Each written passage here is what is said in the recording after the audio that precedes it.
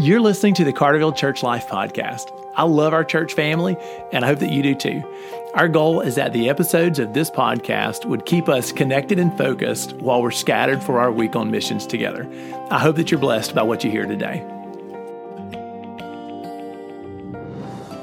Welcome back to the Carterville Church Life Podcast. Thanks for tuning in today. I appreciate you listening. I appreciate you sharing our podcast with friends or family members, with neighbors, or anybody that might be encouraged by the topic for any given day. This week we're talking about theology. We launched our We Believe sermon series. My goal is that we would fall in love with God as we continue to study Him, that we would just be amazed at Him. But today I have two guests on our Church Family Podcast who are going to help us explore the question of why spend time talking about theology? Why should we do theology together as a church? So our guests are, again, my friend Will Wall, our mission strategist. Hey, Will. Hey, Ben. And today, Jeremy Stroh, our student pastor. Hey, Stroh. Hey, buddy. So Stroh is in the room because our church family might not know this, but he is our resident theologian. Stroh, I've just got to let you know, ever since you were in school at William Carey even, you know, some of the papers that I read from you, some of the things that we've talked about, man, you just have a beautiful mind for understanding the Lord and a beautiful heart for loving Him. So thanks a lot for coming in to help us navigate this particular topic. Thanks, buddy. All right, so here's the question. Hey, why do we study theology together as a church? Stroh, you want to get us started? Yeah, so theology has been around for a long time. People have, from all over the world, have been studying who is God, what is He like, and that's not a new thing. Lots of people have a lot of different ideas, but for us as Christians, theology is particularly unique because our study of God comes from Scripture and from Christ. And the reason that we do theology and the reason that we study God is unique. And so, yeah, let's take a look at John 17, Ben. All right, so I'll read John 17, first couple of verses. After Jesus said this, He looked towards heaven and He prayed, Father, the hour has come. Glorify your Son, that your Son may glorify you. For you granted Him authority over all people, that He might give eternal life to all those you have given Him. Now, this is eternal life, that they know you, the only true God, and Jesus Christ, whom you have sent. And I think that's the heart of it right there. Jesus makes it really clear our eternal life is wrapped up in our relationship with our God through Him.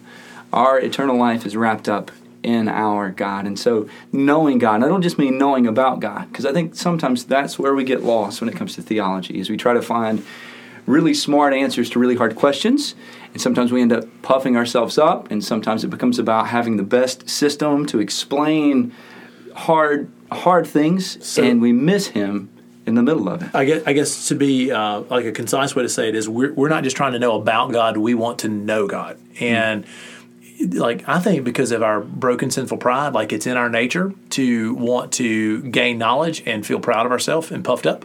But you're making it very clear that as a church, while we're gathering around these sacred thoughts about God, our ultimate purpose is not that we would win an argument. It's not that we would be proud of ourselves for knowing some deep truth. It's not so that we could It's not so we could increase our status on our college campus or wherever people are talking about God. Rather, it's that we would be humbled and we would know more about God so that we could be more in love with God. Is that a decent summary of what you're saying? Oh, yeah. Excellent. So I know that I had the sense, Will, you and I were in seminary together 20 years ago. I had the sense once in a while in our seminary classroom that I was doing a good job studying the facts, that I was digging deeply, I was working in the text, I was studying the languages, I was reading the theology books. There were moments where my soul was not in it or was not healthy, and it was an academic pursuit. Very much so. And when I look back, now that's not seminary's fault, that was my fault.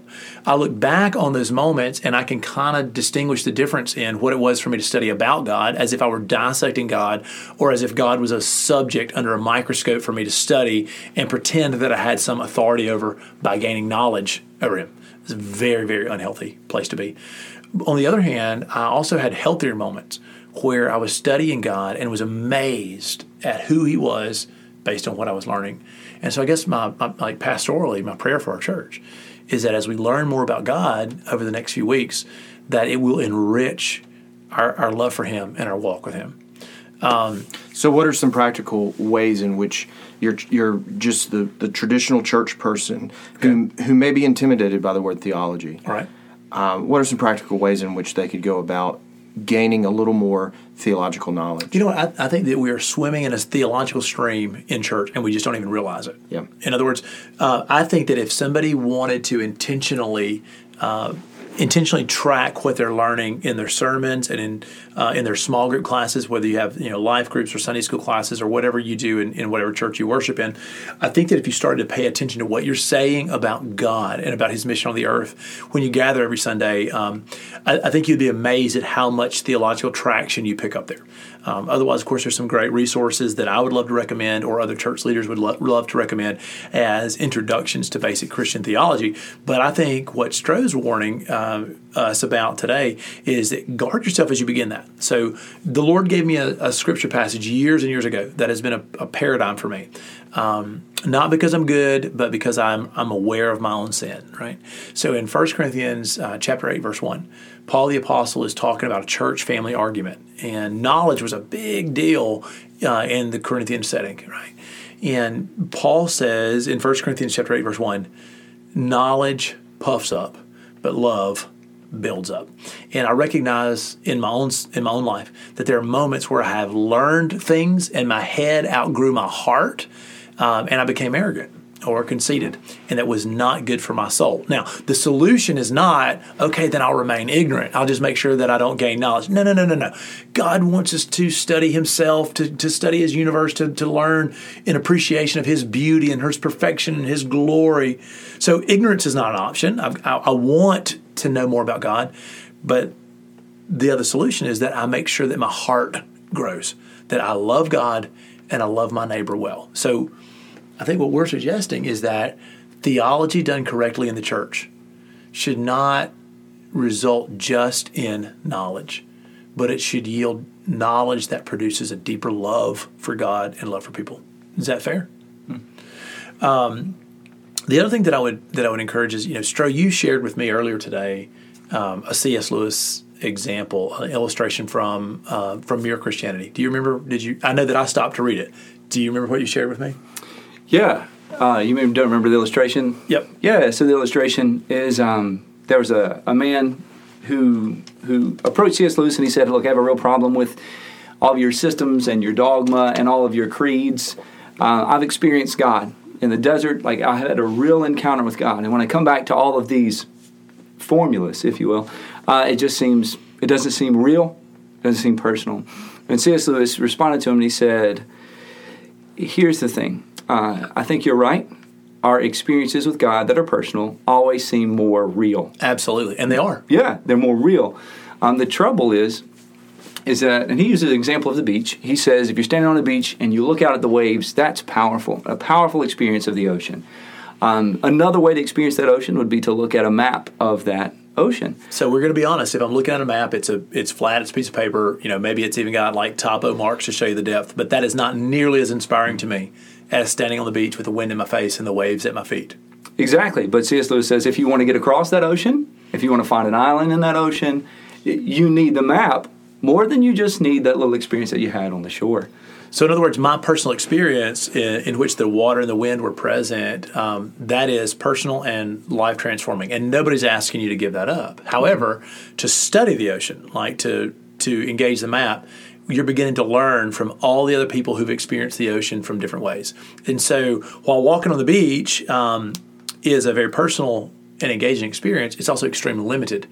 You can't plumb the depths of the ocean from where you stand. Yeah, which is why I think, we need the experience of David in the Psalms, which is why we need Moses and Exodus and him leading the people, which is why we need the words of Jesus and why we need the words of Paul to understand God well. And the best way that we do that is we lean into those others who have also experienced Him deeply.